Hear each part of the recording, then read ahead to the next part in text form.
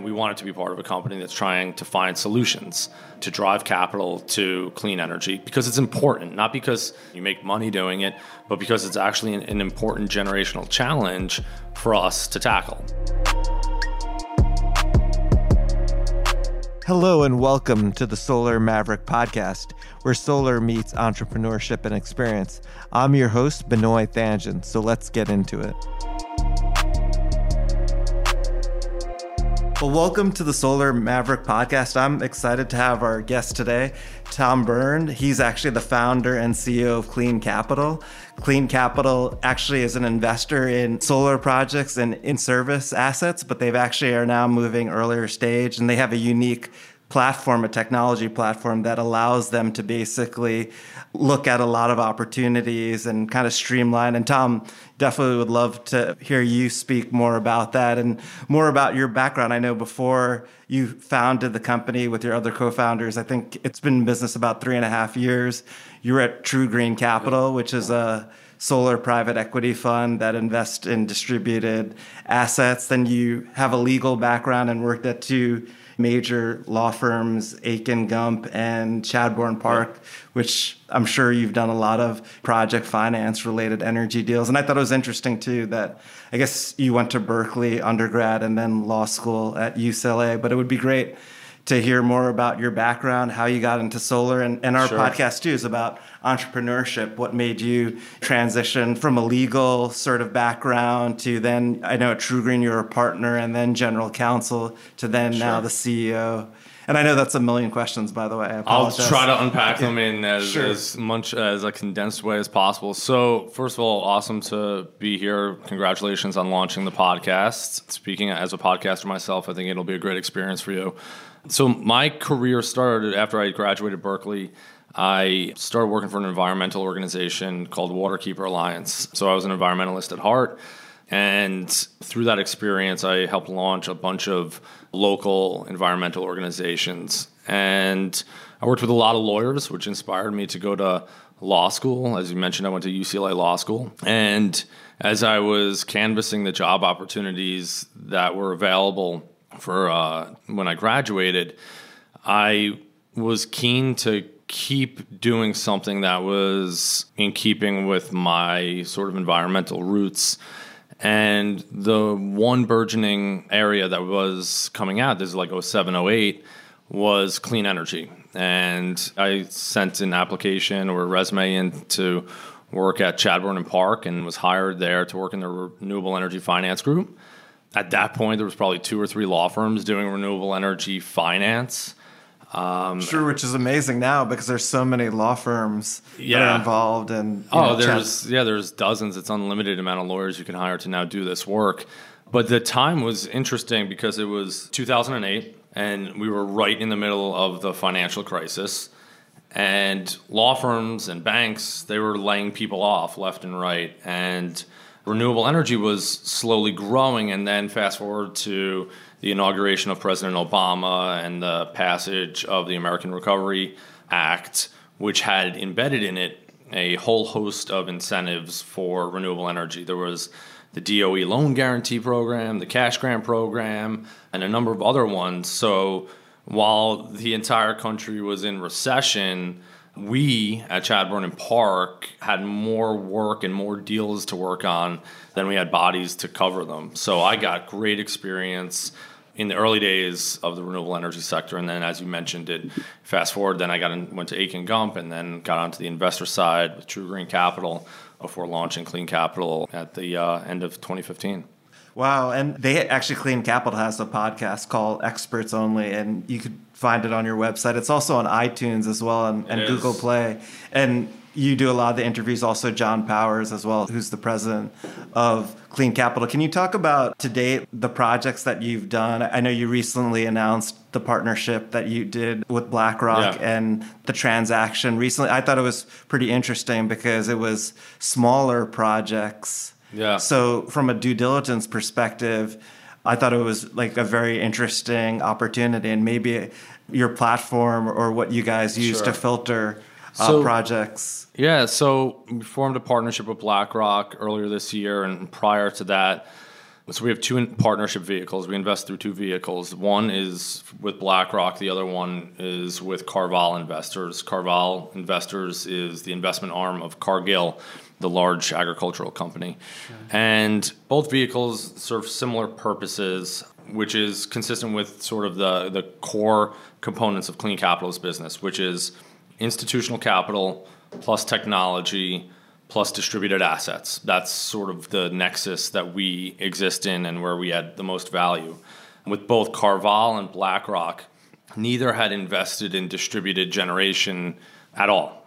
And what we were able to do for them was provide investment opportunities, cut through a lot of the complexity, and serve up to them on a silver platter, effectively, a cohesive, sound investment opportunity. And we keep on doing that, and we continue to do that through the distributed energy space.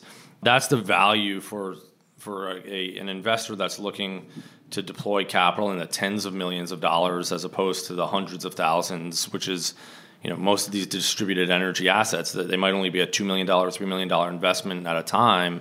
Sure. And that's just not large enough for institutional capital. Definitely. So the challenge that we're trying to solve, and that we are solving, is getting institutional capital into the distributed energy space, because it's vitally important that we attract institutional capital into that space to grow clean energy broadly. Definitely. I guess the first transaction that you worked with BlackRock it was a 46.9 megawatt project with Ahana Renewables, and it was projects in California, Massachusetts, and New Jersey. And it's pretty impressive because you've been in business for 3.5 years and you've invested, I guess, $250 million in operating assets. Yeah. Do you focus on certain states? Obviously, California, New Jersey, Massachusetts are states that are ideal because they have high cost of electricity and great incentives. Is there markets that you guys prefer to develop projects, not just in-service assets, but also, it sounds like you're purchasing earlier stage assets that are not in service. Yeah. We were talking earlier about storage. What markets do you guys like based on incentives or other reasons? High electricity costs, solar radiance. Yeah, so we focus on, at the top of the funnel is just distributed assets. And distributed assets can mean operating solar, new build solar. It can mean small wind. It could even mean small hydro. It can mean energy efficiency, storage, fuel cells. That's all distributed generation, and all of those assets are a vital part of the solution to climate and to growing clean energy. So they need capital, right? So we view ourselves as adding value when we can get the BlackRocks, Carvals, the insurance companies. We did deals with John Hancock. When you get pensions into that asset class. We don't necessarily have a preference on jurisdictions. We've done deals in 12 different states. We've acquired assets. Our first acquisition was actually even though we've existed for 3 years, it wasn't until the end of 2016. So it's really been since then that we put north of $250 million out in less than 2.5 years. But what we're trying to do is, where there is distributed assets, regardless of jurisdiction, we want to be finding solutions to put money into those markets. But naturally, there are a few macro drivers of where deals are getting done. Firstly, as you mentioned, if there's high power prices, it's easier to do renewable energy. But as we all know, the cost trends of renewable energy continue to go down. Panel prices continue to go down, even with tariffs in place. And there's going to be more states where solar is going to be and clean energy is going to be cost competitive, even if there's not very large electricity prices. So that's macro trend one. Macro trend two is where there's a lot of irradiation, where there's a lot of sunshine, especially for solar or wind, for wind projects. So that's sort of a macro driver. And then the third macro driver is incentives. And incentives can trump everything, because in New Jersey and Massachusetts, two huge states for renewable energy and huge states for solar, they obviously don't have the same sunshine as California, Arizona, or Texas, but they have a policy commitment in place that's really driving them into a leadership position in both solar and increasingly storage, which is super exciting in the last few years. Definitely. How does Clean Capital differ from other investors? Obviously, what we've seen is, it's funny, a few years ago, people weren't comfortable with solar as an asset class. You're sort of big sort of investors, and it's pretty impressive to hear how you've been able to get big companies to be comfortable. How do you differentiate from other companies? Especially, I feel like it's so competitive now for assets and to purchase these assets. So we focused on a market where I think there's a need and where we add value, which is, as I keep saying, distributed generation. Sure. So firstly, I don't know if that distinguishes us from other companies, but that's an important component of our business. But when I think of what distinguishes us, there's two things that immediately came to mind. The first is we're flexible in what we can invest in. We are not a private equity fund, which your traditional private equity model is you raise a ton of capital. You have a very narrow box mandate of what you can invest in, and you spend the next 4 years investing in that narrow box, right? So Definitely. In our business, a lot changes in 4 years, both from a return and risk profile, but also from new asset classes that come out. Like if you raised a private equity fund 4 years ago, you probably wouldn't be able to invest in storage very easily because it wasn't part of your investment mandate. At Clean Capital, we didn't want to be boxed in like that. As I keep saying, we wanted to be able to distribute cash and investment dollars throughout the distributed generation market. So we create investment vehicles with specific institutional investors that have specific purposes, Definitely. But that does not limit us from creating another investment vehicle for energy efficiency or storage. With BlackRock, we're going to be investing in a lot of storage in the next 2 years. So we're able to be flexible. So that's distinction number one. Distinction number two is our belief in technology, software, and data analytics. So we've built a diligence as a service platform that we only use internally for ourselves, our investors, our lenders, and our law firms and advisors. And that diligence as a software platform tracks the entire life cycle of a transaction, which simplifies the investment process for us, from origination to diligence to acquisition to ultimately asset reporting and asset management. All of that is done through our proprietary platform.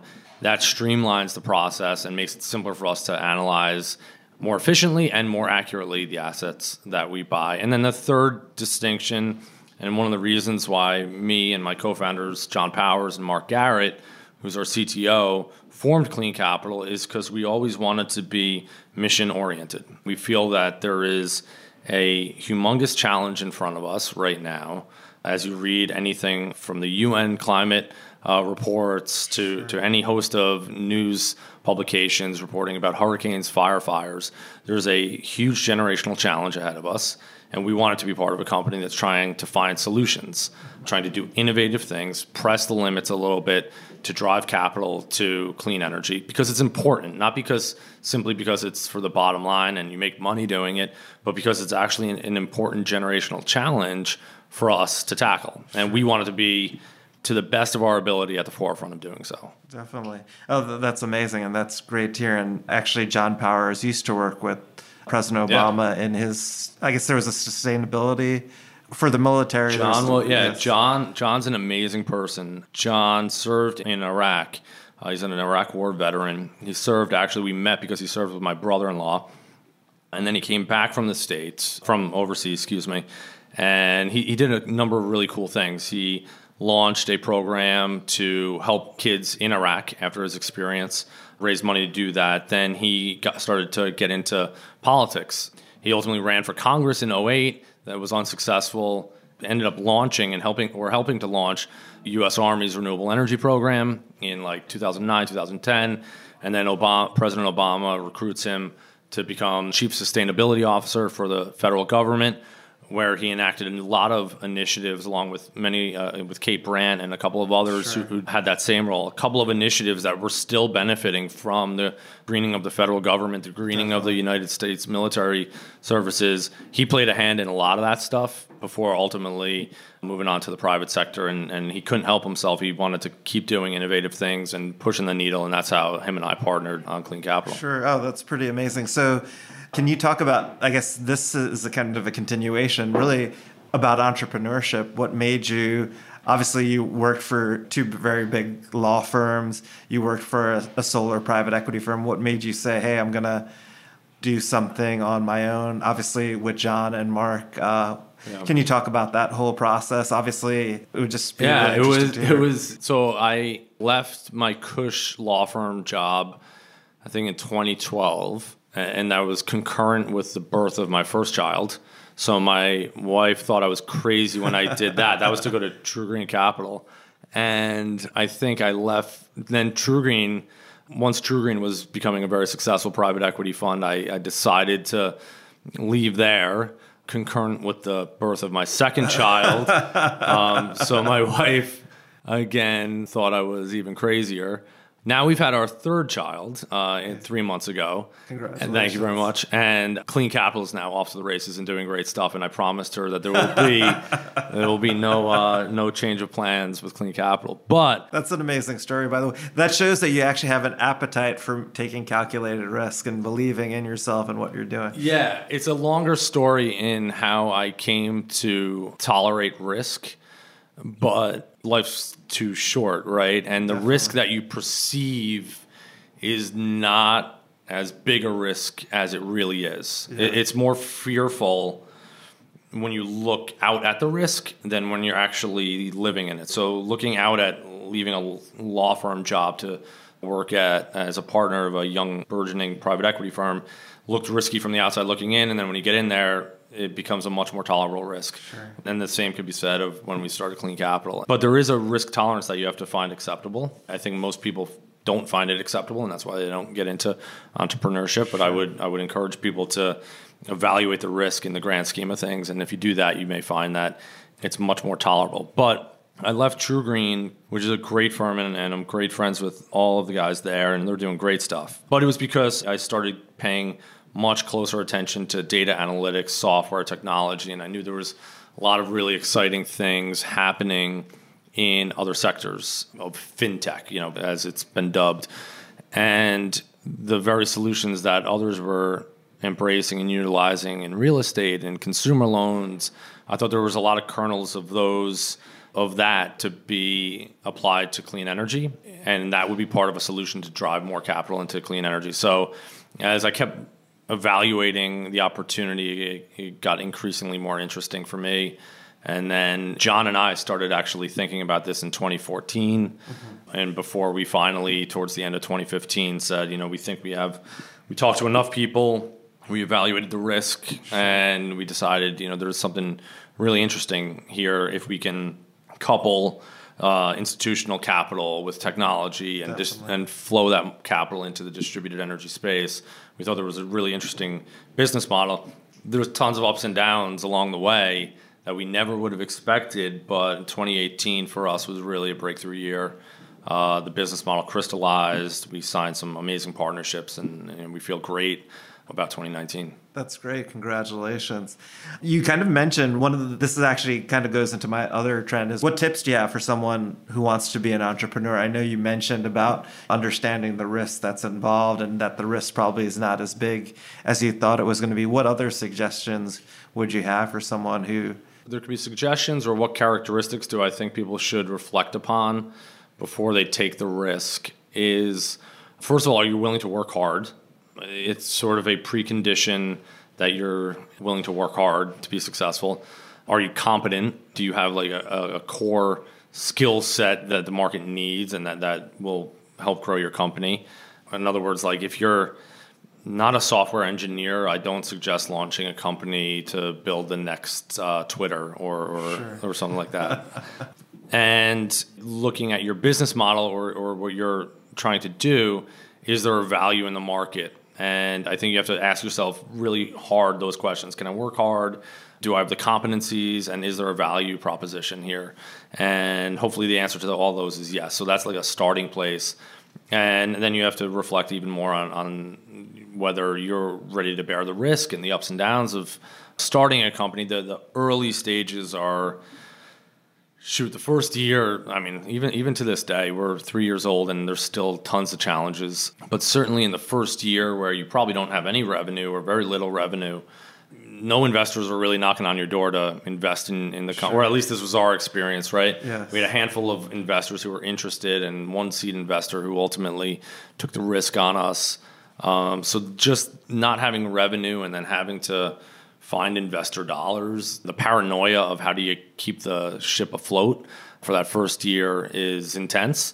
So you have to be willing to bear that. But like I said earlier, like after you run through your checklist on this stuff and whether it's the right thing for you, if you have the appetite to do it, to be an entrepreneur, you got to do it because that bug is not going to go away. And you don't want to wake up with grandchildren and just a story about something you were going to do rather than having actually tried to do it.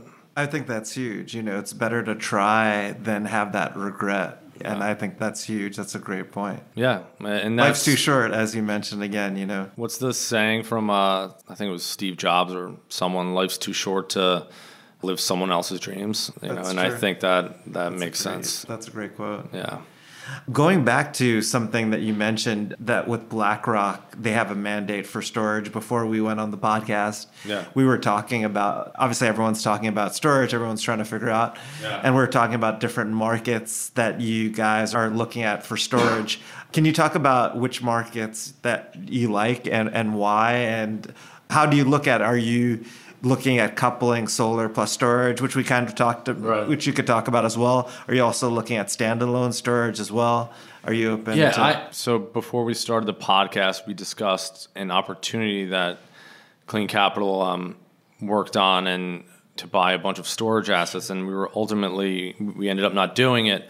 But what I learned from that experience was, whereas I thought we were late to the game as investors in storage, that taught me that there weren't a lot of investors in the space. There was a lot of talk about participating in storage investing, but there wasn't a lot of dollars actually flowing into it. So I actually now kind of feel like we're at the earlier stages of the investment cycle.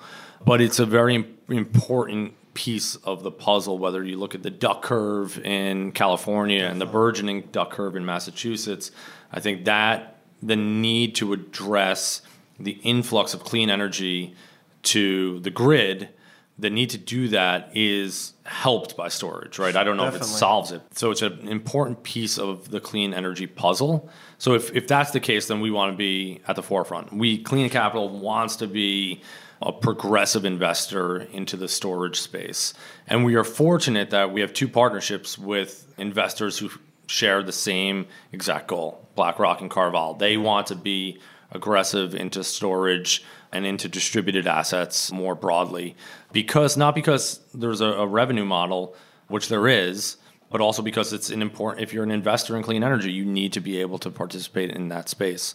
Your question about where we're participating, so far we've looked in California, Massachusetts, and a little bit in New Jersey. And the reason is those three states do have incentives. California has SGIP, Massachusetts has the SMART program, New Jersey likely will have some sort of incentive here in the next 12 months that provides a good baseline revenue stream, which us as investors, we rely on at this point. We're not comfortable enough at Clean Capital with ancillary services as a revenue model. We want to have some component that's predictable. So that's why we're kind of going after deals in those markets. That makes sense then, going merchant. And then the SMART program, basically they have an incentive, an adder for storage, and that's what Tom's talking about. What other trends are you seeing in the solar space right now that maybe, obviously everyone talks about storage, everyone's talking about how the tariffs and things like that costs continue to go down. What sort of major trends that you're seeing that you think might be different from what everyone else has been talking about? So software as a platform, I think too, which obviously you guys have. I think a lot of people are using software as a way of...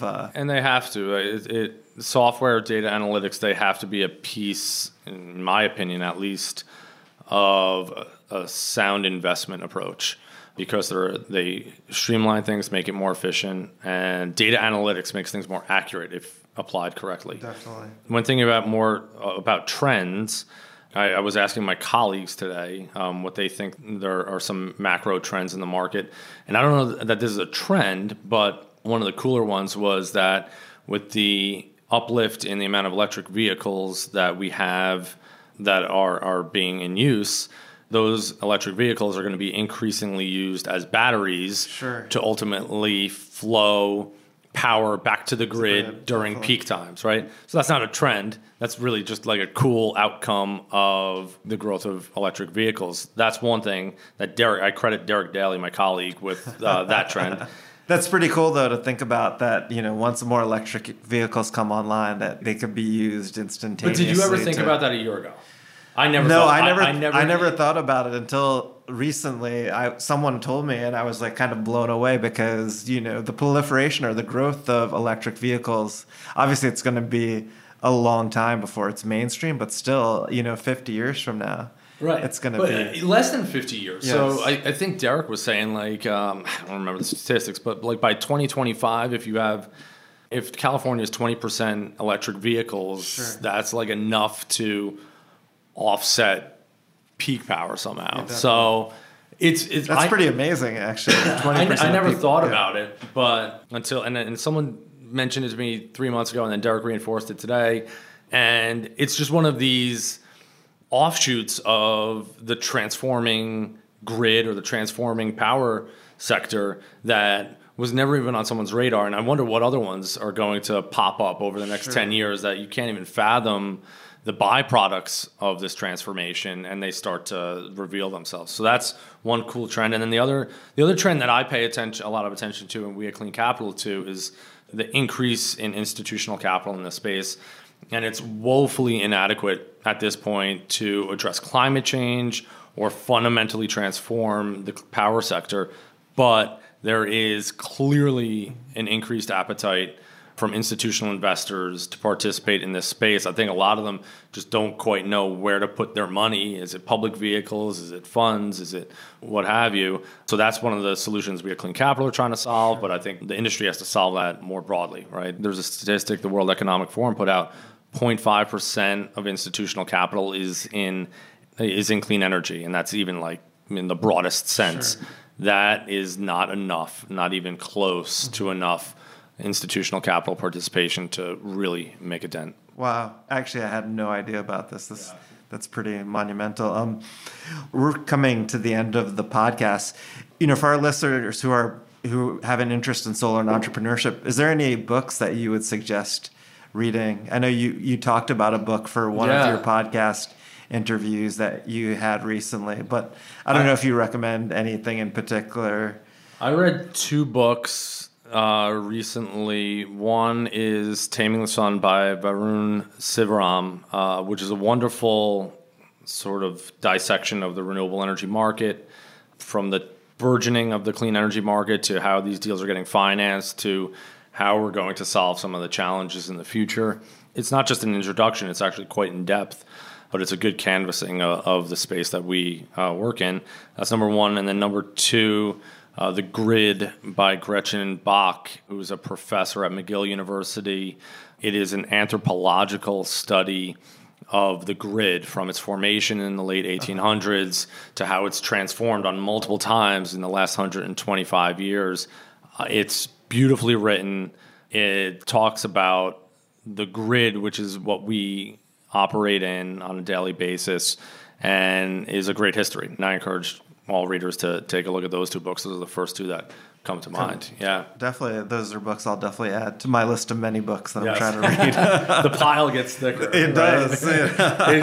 For every one I read, I add 3. So it's my bedside is growing. It's funny. I'm actually, I use Kindle, or I also like to use Audible as well, just because it allows me to do other stuff as well. I love Audible. Audible's great, and it's good for long car rides. I still like old-fashioned books, and I still like old-fashioned newspapers. Oh, wow. Too, and I still get the paper on Saturday and Sunday. That's amazing. I mean, I don't hear a lot of people who do that, so that's pretty amazing that you whether my 3 kids let me read it.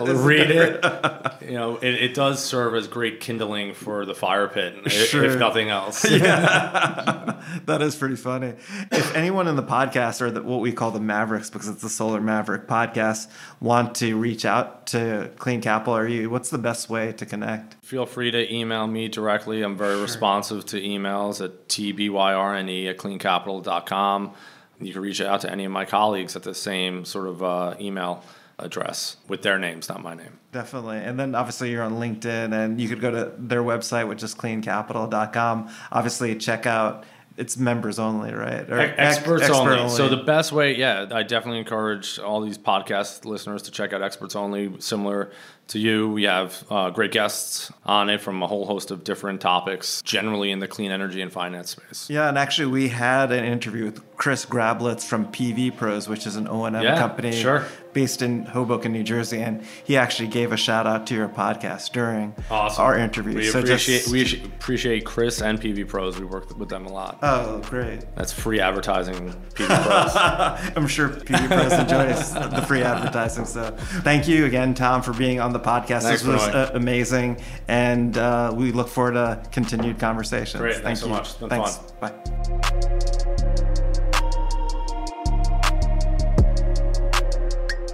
Thank you so much for listening. If this content is delivering value to you, please go to iTunes and Stitcher Radio and leave us a 5-star review. That helps us build this community, and that's what we're all about right now.